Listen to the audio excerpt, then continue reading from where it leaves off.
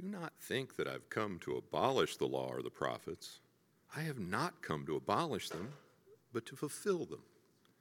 For truly I say to you, until heaven and earth pass away, not an iota, not a dot will pass from the law until all is accomplished. Therefore, whoever relaxes one of the least of these commands and teaches others to do the same will be called least in the kingdom of heaven. But whoever does them and teaches them will be called great in the kingdom of heaven. For I tell you, unless your righteousness exceeds that of the scribes and Pharisees, you will never enter the kingdom of heaven. Amen. Amen. Kevin, you always do such a good job. Sounds like Jesus reading the word right to us. Thank you so much. Well, it is good to see you guys. If you would, go ahead and grab your Bibles and turn with me to Matthew chapter 5. Matthew chapter 5. If you didn't bring a Bible with you, we always have them available for you on the way into the worship space. Please feel free to go ahead and grab one of those big blue Bibles. If you don't own a Bible, take that home with you. We want everyone to have a copy of God's Word because we know firsthand how having a copy of God's Word, spending time with Him will change your life. But we're going to spend some time today in Matthew chapter 5, just those 4 verses. But as you turn there, I want to wish all the dads a happy Father's Day. Happy Father's Day. We are so grateful for the opportunity to celebrate dads. I was talking this week and thinking, like, how can we honor dads on Father's Day? You know, we could do donuts for dads, and we do donuts every week. We do like a photo booth. Every dad wants his picture taken. You know, I thought like the best way to honor dads is to not talk about dads on Father's Day. Like, how often do you show up on Father's Day to church, and it's like the first time Dad's been at church in a long time, and you like beg him to come for Father's Day? You show up, and they're like, here's 5 ways to be a better father. Just like what every dad wants. Like, my to-do list is long enough at home. I show up at church, get 5 more things. Like, I didn't finish last year's list that the preacher gave me. So we're not going to talk about dads, but we are grateful for dads. Grateful for the guidance that dads give us. It's always such a privilege to honor the good dads that God has given us. They serve us well with guidance and wisdom. I know that I'm super grateful for my dad. As I look at my life, so much of who I am and how I live are things that flowed from him. Some like really good things about how to love and care for my family, love the Lord. Some things that I think honestly just drive my wife nuts come from my dad. You guys like go on vacation. Growing up, I was going on vacation, like we'd be leaving a hotel room. After the entire family cleared the room and we checked the room 3 times over, my dad would do what? Go back into the room and check it one more time, under the cushions, under the curtains, everything like that. I got married, started doing that with my wife. It's driving her nuts. She's like, do you not trust me? Like, I guess not. No, I don't. So I go back in. Inevitably, I always find something. But like, I want to instill like those lessons in my kids too. I have 2 daughters. I want to instill those lessons in them. So I'm like always learning. Like, how can I love these girls so that I can provide for them, I can protect them, I provide wisdom. So I've been reading a lot about how to be a good dad. And I was reading this story about a dad who had a few daughters. And his first daughter had just grown up, and she was old enough to go on her first date where a boy was going to pick her up from the house in his car and take her on a date.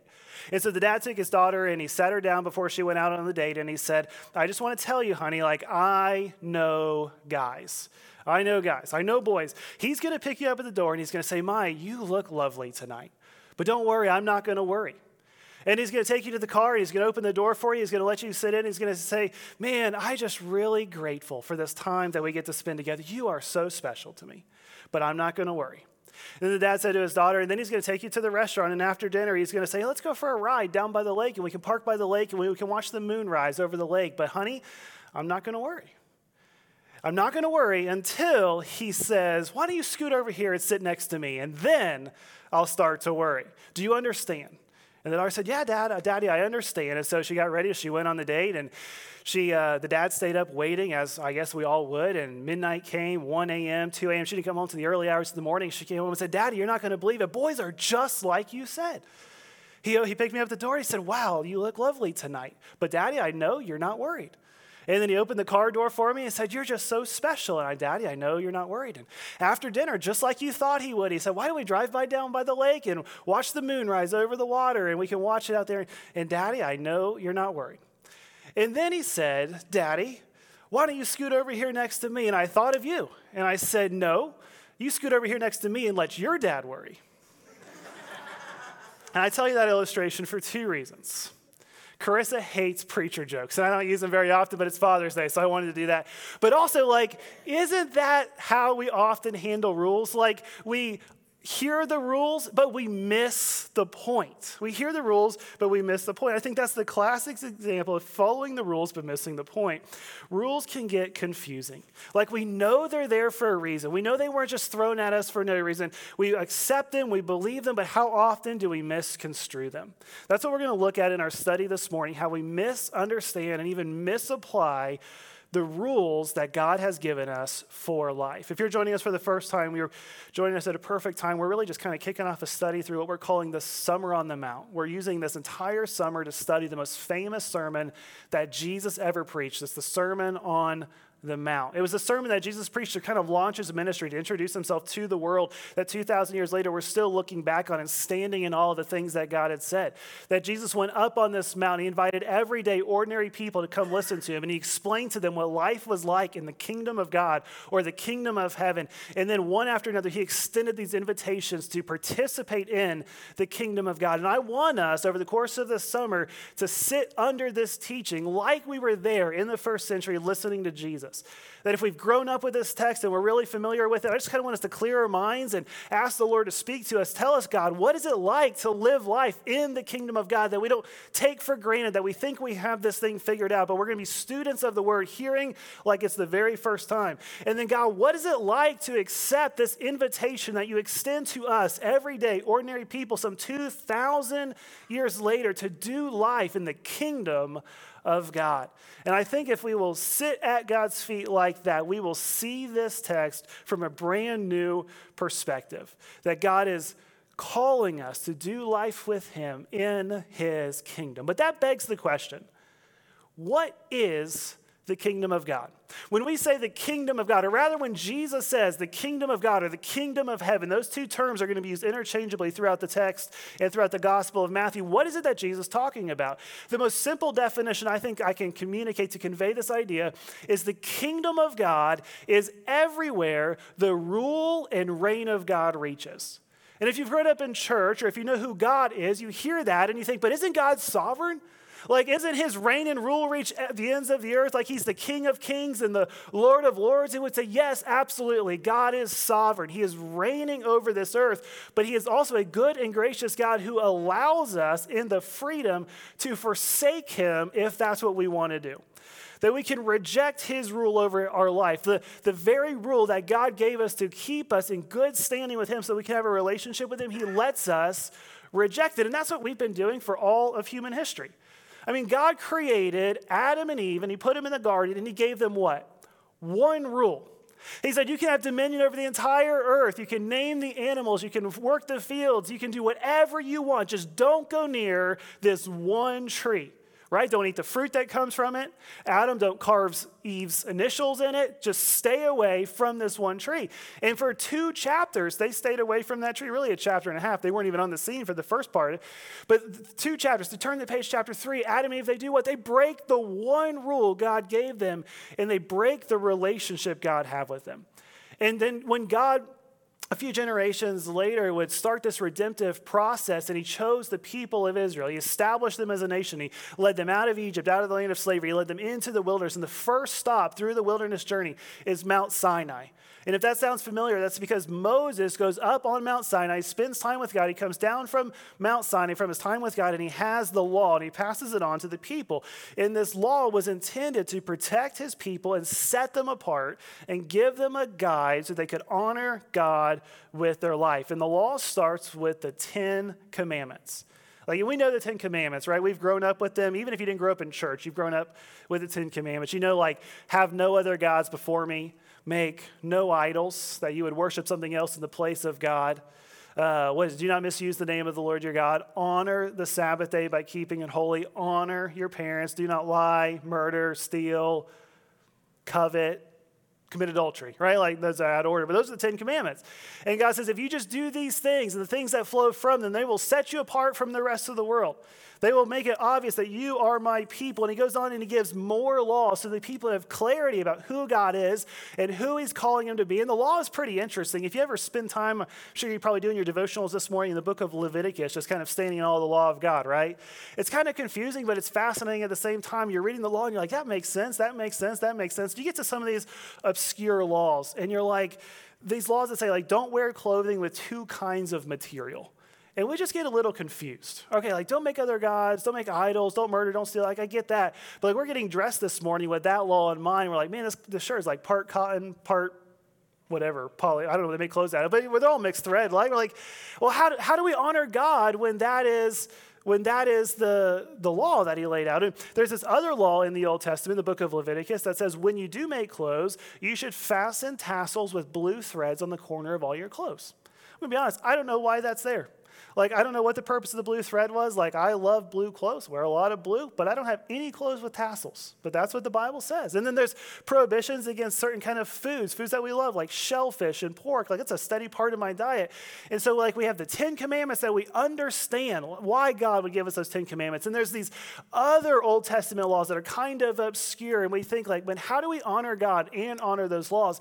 And then if that wasn't enough, if you grew up in church, you probably added rules to the rules. Am I right? Did you ever grow up in a church that maybe they said, like, do not play games with playing cards?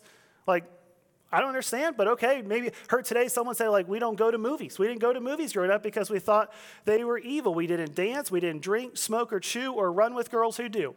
And that was just from my Baptist friends. Don't even get me started on our Catholic friends with their candles and their confessionals and all those other things that we add to the law.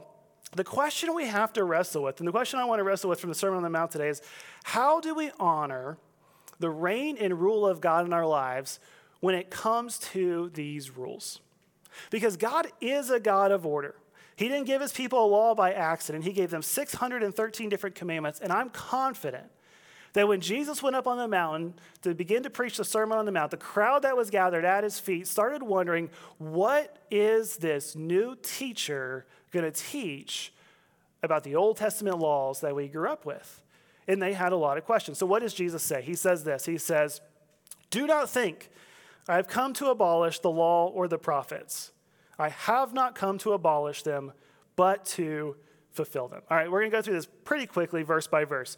This is the law that the people grew up with. And there's probably 2 different schools of thought that were gathered there in the first century. They're probably the religious leaders, the Pharisees, the Sadducees, the scribes, the teachers of the law, these professional Christians. And when Jesus began to talk about the law, they would have loathed the idea of letting the people off the hook from following the law, because they made a living out of being obedient to the law of God and teaching it to the people.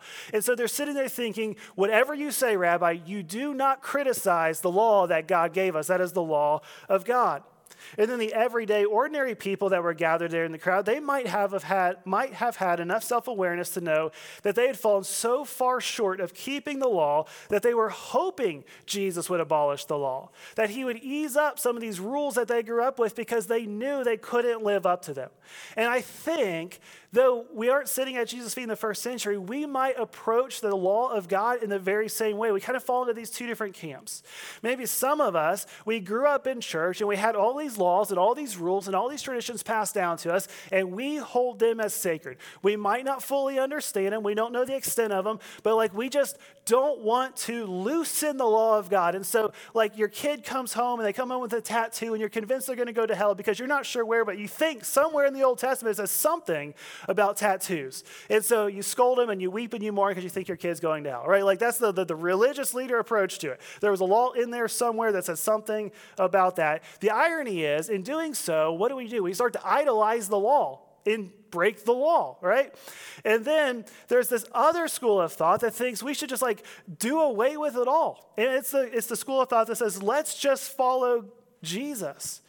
Like, we forget that God honors obedience and we use Jesus as a means to justify the life that we want to live.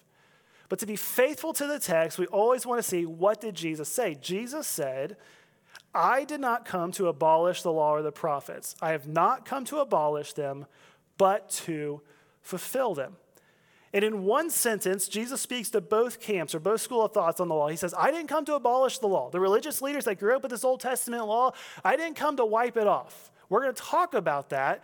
But I also didn't come, I came to fulfill it. Like there's a purpose to the law. And so both groups in the crowd would have leaned in to hear what Jesus said next. And he goes on, he says this, he says, for truly I say to you, until heaven and earth pass away, not an iota, not a dot will pass from the law until all is accomplished. These are the smallest letters of the law. Every single word of the Old Testament law, every word of Scripture that was breathed out by God. And here's the thing, I think we have this tendency, even today, to kind of want to pick and choose what part of God's word we want to obey. Like we're quick to pick the parts we're comfortable with, but we want to kind of dismiss or find a way to get around the parts that make us uncomfortable. What Jesus says is all of God's word is holy and to be honored. So much so, he says in verse 19, he says, therefore, whoever relaxes one of the least of these commandments and teaches others to do the same will be called least in the kingdom of heaven. But whoever does them and teaches them will be called great in the kingdom of heaven. Now, I don't even know what it means to be called least in the kingdom of heaven. I tried to figure that out this week. I'm not really sure, but I'm definitely confident that I don't want to be least in the kingdom of heaven. And I know that we can't simply throw it away because we don't understand it. Then Jesus goes on and he says this in Matthew chapter 5, verse 20. He says, for I tell you, unless your righteousness exceeds that of the scribes and the Pharisees, you will never enter the kingdom of heaven. All right, now this would have stopped the crowd in their tracks. They're listening to Jesus saying, I did not come to abolish the law, but I came to fulfill it. They're not sure what that means, but they can kind of track with Jesus. And he says, nothing of the law, no dot, no tittle, none of the law is going to disappear until everything is fulfilled. So heaven and earth might pass away, but my word will stand forever. Okay, that makes sense. They have a high reverence for God's word in those days. And then he says, you're not going to dismiss it. Okay, we got that. And then he says this shocking statement to the crowd. He says, unless your righteousness exceeds that of the Pharisees and the scribes, you will not enter the kingdom of heaven. And this would have shocked everybody. To the everyday ordinary people, the religious leaders, the scribes and the Pharisees, like they were the most righteous people among God's people. They not only knew the law forwards and backwards, they had it memorized, but they were so passionate about the law that they put guardrails around the law so no one could even get close to breaking the law. And they would take a commandment of God, like the fourth commandment that says, honor the Sabbath by keeping it holy. And they would put all of these restrictions around it. And the Pharisees would say in those days that you could not carry anything that weighed more than a fig on the Sabbath day, or that would be work and you would be breaking the law and dishonoring God. Now that's nowhere in the scripture how they decided the arbitrary weight of a fig, but that's what they came up with.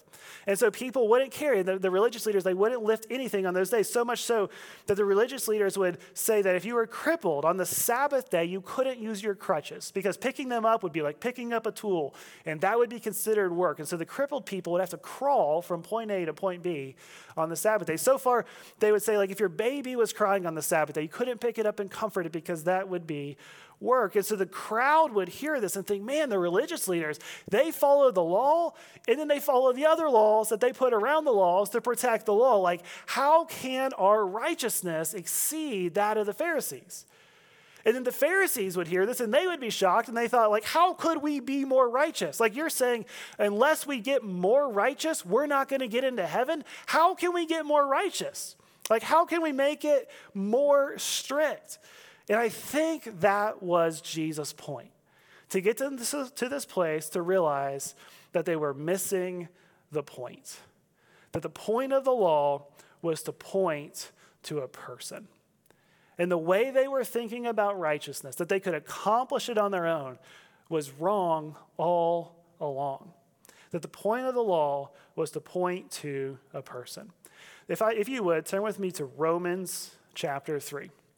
You can leave a finger in Matthew. We might come back to it. We may not. Romans chapter 3, this letter that the Apostle Paul wrote to the church gathered in the first century city of Rome. It's a pretty detailed, pretty theologically rich, intense letter. And if you'll allow me to use it to support our sermon study throughout the summer, we'll just kind of bounce back and forth to it. If you grumble and complain, we will preach through it next year, and it'll probably take us 2 years. So let's just look at snippets of Romans and see what Paul says.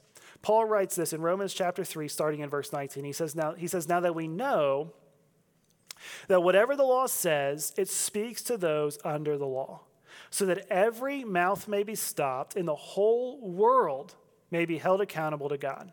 For by works of the law, no human being will be justified in his sight. Through the law comes knowledge of sin. Okay, now let's leave that up for just a second, if you would, Savannah. So as Paul's describing this to the church in Rome, he's writing this to some people that might have some Jewish background, but largely a Gentile background, and they're trying to figure out, as followers of Jesus, so after the Sermon on the Mount is over, after the life of Jesus, after he lived a perfect life under the law to satisfy the requirement of the law, the righteous requirement of the law, when he was nailed to a cross, when he was buried in a tomb, when he was raised from the dead, when he launched his church, they're still trying to figure out, how does this Old Testament law, these Old Testament scriptures that have been around longer than we've been alive, how do they relate to us in the New Testament church? And Paul says, basically, the law proves that we can't live up to God's expectation. That no matter how hard we try, we cannot live up to, by our effort, God's standard for his people. In fact, he goes so far to say, he says, through the law comes knowledge of sin. And it's like this law that God gave us to protect us, to set us apart, to guide us into righteousness, that we might be holy as he is holy. Instead of using it for the purpose for which God gave it to us, we used it as like giving us good ideas on how to sin. I remember when I was in college, I went to a small Bible college a long time ago, and we were sitting in freshman orientation, and I was brand new to college, obviously. I was 18 years old, and I was sitting in this orientation. They were going through like one thing after another. They kind of gave us the tour of the school. They brought us all into the student union building, and they handed out the student handbook. And it was a pretty thick handbook. I mean, the school was only this big, but the handbook was this big. And we're flipping through it, and this lady who, I don't even know what her job was, but she sat up there, she had her glasses on, and she's reading the handbook rule by rule. And I was like, oh my goodness, this is going to take forever. You know, you have to wear pants to class. I was like, okay, that's fine. I got scrawny legs. I'll wear pants anyway. You know, you have to be in chapel or you don't, get an excused absence. And like these things are like going on. But she gets into some of the more obscure rules. And I remember her reading, the big building in our school is called the Chapman Center. And in the rule book, it said, you are not allowed to climb on the roof of the Chapman Center. And I thought, I never thought about that. Wonder why anyone would want to climb on the roof of the Chapman Center. And then it said, unless you turn the page, I kid you not, you shall not climb on the roof of the Chapman Center, and you shall not jump from the roof of the Chapman Center to the roof of the student union building, or from the student union building into the pool. And I thought, I know what I'm going to do as soon as we're done here. I never thought about it before. Now, I saw how high it was, and I got scared, and I backed out, and I watched my friends do it instead. But nonetheless, that's kind of what Paul is saying. Like, God gives us this law for your protection to make you live a holy life or to give you a clear guide on who God's called you to be.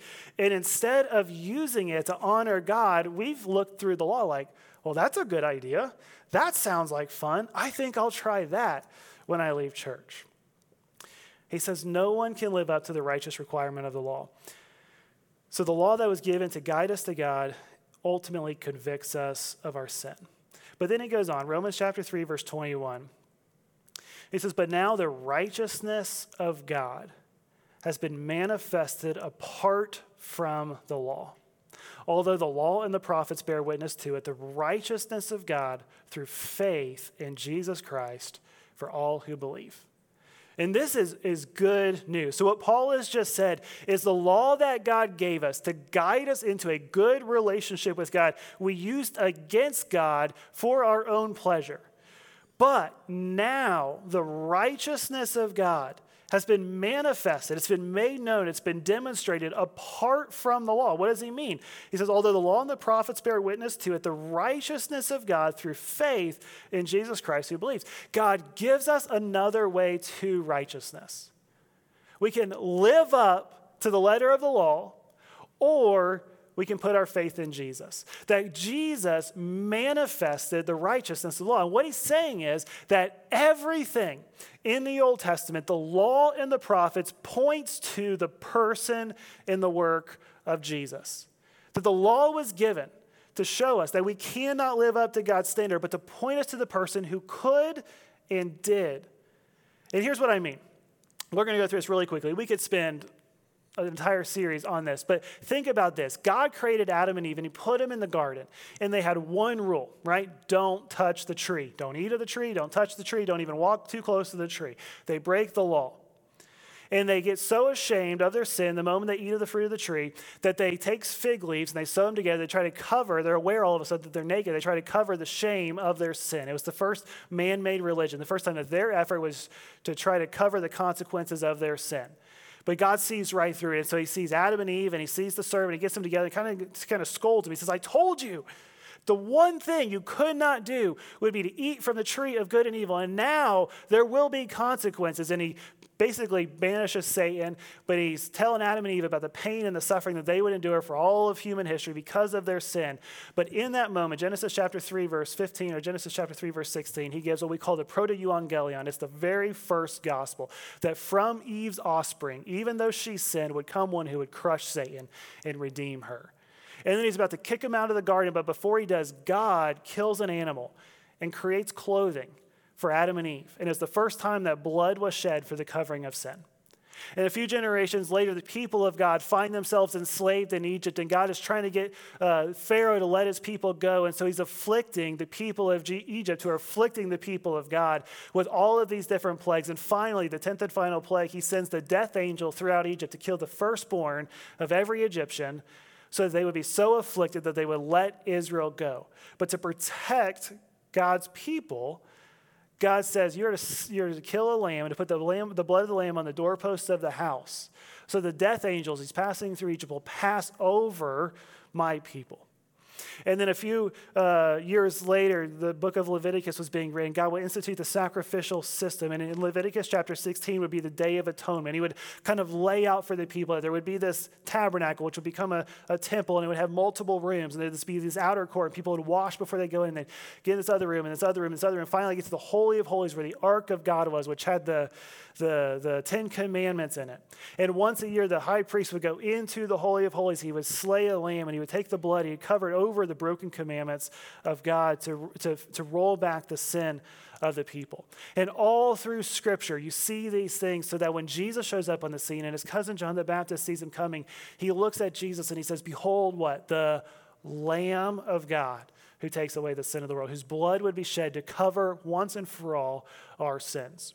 So the whole system is set up to point to Jesus, all of the law. And then the prophets come along, and they're constantly pointing to Jesus. Isaiah shows up, and Isaiah the prophet, Isaiah 53 says, he will be pierced for our transgressions, to be crushed for our iniquities. By his wounds we will be healed. And David, King David would come along in Psalm 22, he would say, my God, why have you forsaken me? And he would go on to describe the crucifixion a few hundred years before the Persians would even create crucifixion as a form of execution, pointing to the person and the work of Jesus. And I'll tell you, this is the good news. That we realize when we read the Old Testament law, it's constantly pointing us to Jesus, because it is both a map and a mirror. It's a map to live a holy life, but it is a mirror to show us how far short we fall of God's perfect standard. And so Paul goes on in Romans chapter 3, verse 22, he says, for there is no distinction. For clarity, he says, all of us have sinned and fallen short of the glory of God. We are all justified by his grace as a gift through the redemption that came in Christ Jesus, that his blood redeemed us. It bought us back from the penalty of our sin, whom God put forward as the propitiation by his blood. That word is just a Bible word that means payment that satisfies. That God put forward Jesus to pay the penalty for our sins, to be received by us by faith. This was to show God's righteousness, because in his divine forbearance, he had passed over former sins. It was to show his righteousness at the present time so that he might be the just and justifier of the one who has faith in Jesus. We think about this all the time. I hear this all the time. Why couldn't God just forgive sins? Why did Jesus have to go to the cross? And I'll hear people say, I can forgive people all the time. And it's like, yeah, it's easy for you and I to forgive people because we're not holy. Right? We're not perfect. We can forgive people easily because we know we need forgiveness, because we have sinned against people. But God would not be just if he just looked over sin. It'd be like if we had a judge today and you had a daughter and she's been raped and murdered, and your case goes before a judge, and the judge has all this evidence presented to him, and the guy is sitting right there, the offender is sitting right there, and he's guilty, and all of the evidence pointing to him, and the judge says, we know you've done this, but you look sorry, so we're just going to let you go. You say, you are not a just judge. You need to get off your bench. We have no confidence in you. So it would be if the King of Kings and Lord of Lords just let us go from our sins. And so he puts forward his own son to be the payment that satisfies. Paul goes on in Romans 3:31, he says, do we then overthrow the law by this faith? By no means. On the contrary, we uphold the law. Because if we set the law of God aside, we forget that we need Jesus. And then he skips ahead in Romans chapter 8, and it's like Paul's writing, and he kind of circles back and he provides some clarity.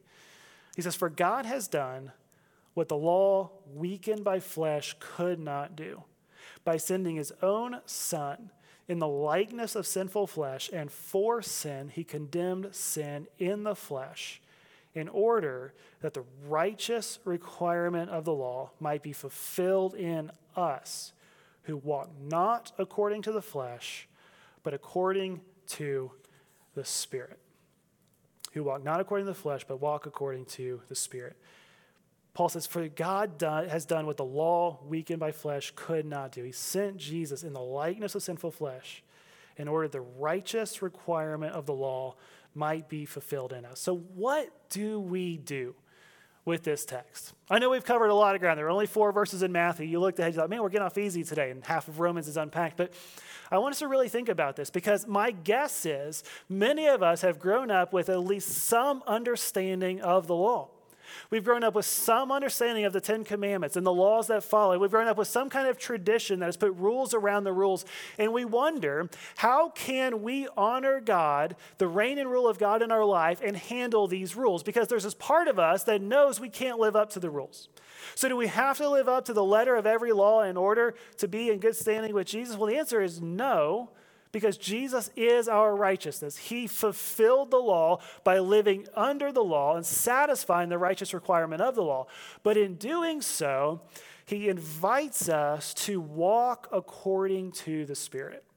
We're going to spend the rest of the Sermon on the Mount talking about how Jesus fulfilled the law, but he raised the bar on the law. He'll say things like, you've heard that said, do not murder, but I say to you, what?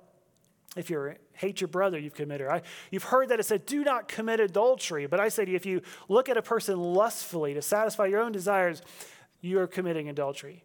And he invites us to walk to a greater righteousness.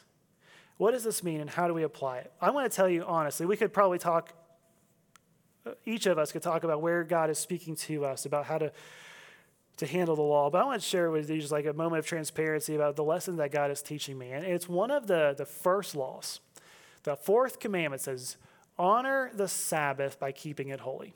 Now, I know that Jesus fulfilled the Sabbath. So like on Saturdays, we don't have to stop and do nothing. If your baby's crying, you can pick her up and console her. If you need to carry something, you can.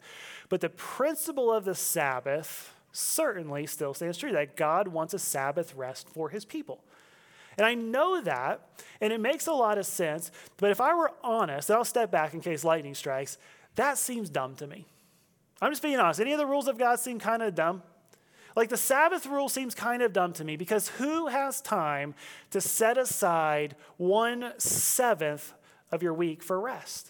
Like, we're all so busy. We have work, and we have families, and we have church. And the truth is, like, some of you guys use Sunday as your Sabbath rest. It shouldn't be. Like, you should show up and worship, but you should also be serving. There's nothing restful about Sunday for people who serve, right? We get here early. We stay late. We work hard while we're here. I was thinking about it, like, how do we honor God with the Sabbath? Why do we have to? And I know you guys think preachers like work 1 day a week, right? Like, how hard is it to stand up and talk about Jesus for 30 minutes? Well, you guys don't talk about Jesus most of the week, so you wouldn't know. But nonetheless, there's a lot more to this job. Like, it's not like labor intensive necessarily. I'm not out like mowing yards all day in the hot, sweaty sun, but like it's never ending. And here's what I mean. It's just like a glimpse. He's like, you can start your day working on a sermon and then spend several hours on the phone with Orange County trying to figure out how to get the air conditioner on Sunday, right? And then someone will call and say, hey, I accidentally slept with my boyfriend, I accidentally slept with my girlfriend. Should we break up? Like, yes, you should have done that in the first place. You spent an hour counseling. All of that is on the way to the hospital to visit somebody in the hospital. And then you get to the end of the day and you realize you never finished your sermon because you're on the phone with everybody else. And it's just like so many different things. And I love what I do. But it's all consuming. And I realize like so often I go to bed thinking about church and I wake up thinking about church 7 days a week. I never feel like I have time to stop. I know many of you feel the same way in your life and your job. And here's the thing I didn't realize. I didn't realize how tired I was getting until we had our second child. And I know you're thinking, like, oh, you got more tired? Like, no. Like, I had to stop working for a few days, and I felt refreshed. And I'm holding this baby, and I've had no sleep, and I'm talking to Carissa, and I'm like, I feel really refreshed. I haven't thought about work in like 3 days or 4 days. I mean, I thought about it, but I didn't do anything about it because I was too busy feeding a baby. And I realized all of a sudden, what is the purpose of the law? It's to remind us that this isn't about us, that God is doing his work. The church didn't miss a beat, and I felt refreshed, that God puts these things in place so we will stop and spend time with him. We will do life with him, that his Spirit will work through us, that he called me to it and he's going to carry me through it, that God is a good Father who wants to spend time with his people. And then I'm going to be honest. I wrote the sermon this week, and I finished with that point, and I felt bad. I was like, at the end of the day, like, what's the purpose of the law? Is it just to make me feel bad? Because I'm going to end this sermon, I'm going to stand up there and tell them, like, I don't really understand the Sabbath principle, and I realize the importance of it, to point me to Jesus, and then I just still feel bad about it. Yesterday morning, I was working on my sermon, I was reviewing it, and Carissa and our oldest daughter, Brighton, were at ballet, and so it was just me and our younger daughter, Kennedy, and we were there, and she was being like this perfect little girl for 40 minutes. I put her in a little rocking chair, and she's going back and forth. I'd fed her. I got her all situated. I set everything up, and I was working, and all of a sudden, she just started crying. I thought, okay, I can ignore that for a few minutes, and she cried louder and louder, and I was like, all right, Kennedy, why are you crying? So I put the work down, and I get up, and I walk over to her in the rocking chair, and it is obvious why she's crying. She had a diaper situation going on. I didn't even have to pick her up or smell her to know. It's one of those diaper situations. Like, it's a diaper situation because what was supposed to be in the diaper is no longer in the diaper. You know what I'm talking about? It's one of those moments where, like, if you have kids, and if you don't have kids yet, that was one of those moments I was like, man, we prayed for this mess. Like, we prayed and pleaded with God to make this possible.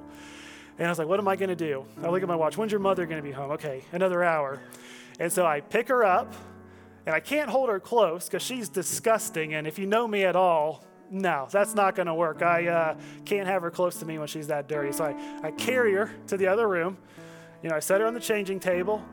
I go draw a bath. I take off her clothes. I take off her dirty diaper. I pick her up and carry her to the bath. And I bathe her. And the whole time she stopped crying. And she just looks up at me and she's smiling. I'm like, this messy situation's kind of fun. Like, I kind of enjoy this all of a sudden. Cleaning her up and get her all clean and smelling good and pick her up. And this time I'm holding her close in a towel. I put her back on the changing table and put brand new diaper on her, brand new clothes, put some lotion on her. And I pick her up and I go sit on the couch and I'm just holding her and she's just looking at me, not crying. And I'm thinking, man, I love being a father.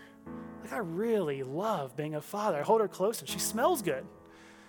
And I thought all of a sudden, like, how are we going to land the sermon tomorrow? I was like, this picture is the perfect picture. Not that you have to be a dad to understand the love of the Father, but like, we found ourselves in a mess that we could not clean up ourselves. No matter how long I left Kennedy sitting there, she could not clean it. I mean, maybe if I left her there for like 5 or 6 years, but she wouldn't have survived. And I wasn't going to hold her close because she had done some things that she could not be close to me, but I was more than willing to clean her up. And I was thinking about it, like, that's what God does for us. Because our sin is much more egregious than a simple dirty diaper. We were sitting there and we were perfect and we were holy, enjoying the presence of our Father. And we made a mess that we could not clean up on our own. But while we were yet sinners, Christ died for us. He took us and he cleaned us through the washing of his word and through the washing of his water. So that when we are baptized into Christ, all of the filth of our sin is washed away. We're united with him in Christian baptism. And then Paul says this to the church in Corinth, and I think it's the perfect text. He says, for our sake, he made him to be sin who knew no sin, so that in him we might become the righteousness of God. The law of God shows us the righteousness of God. It also hits us upside the head with our own mess, that we have sinned and fallen short of his glory. But full circle, Jesus all the way back, and he's the one who makes us righteous. And here's what I want to think about. Like I, on this Father's Day, think I am a decent dad. Certainly room to improve. But God is a perfect Heavenly Father. Father, we are so thankful for your goodness and grace. Lord, I find it humbling that this week and every week we can read a text that's been preserved through 2,000 years of human history. Father, we might not have grown up under the Old Testament law that the first century crowd would have grown up under, but when we read your perfect word, we know that we fall far short. Father, my prayer is that no matter where we find ourselves today, if we've never put our faith in Jesus, if we've never been washed clean in Christian baptism, if we've never known what it feels like to be made new in Christ, if we're still sitting in our mess, dirty and disgusting with no way out, that this message that you came to fulfill the law, that everything was written to point to the person and work of Jesus, would motivate us today to take a step in your direction, that we might make you Lord of our life. Father, for many of us, I think we've grown up with the law. We've recognized our sin and our shortcoming. We put our faith in Jesus. I pray that we would not take for granted what a good and gracious Heavenly Father you are. That you loved us so much, you would send your Son to pay the consequences for our sin so that we could enjoy your presence. And that you didn't set before us a list of rules to try to get us to jump through a bunch of hoops, but you set them there to invite us to walk closely with you, to watch your Holy Spirit go to work in us and accomplish the law through us because of your power and your righteousness, that we would be holy as you are holy. Father, as we sing these songs and make much of you, we ask that you would make yourself known to us and draw us closer to you. It's in your Son, Jesus' name we pray. Amen. Let's stand and sing.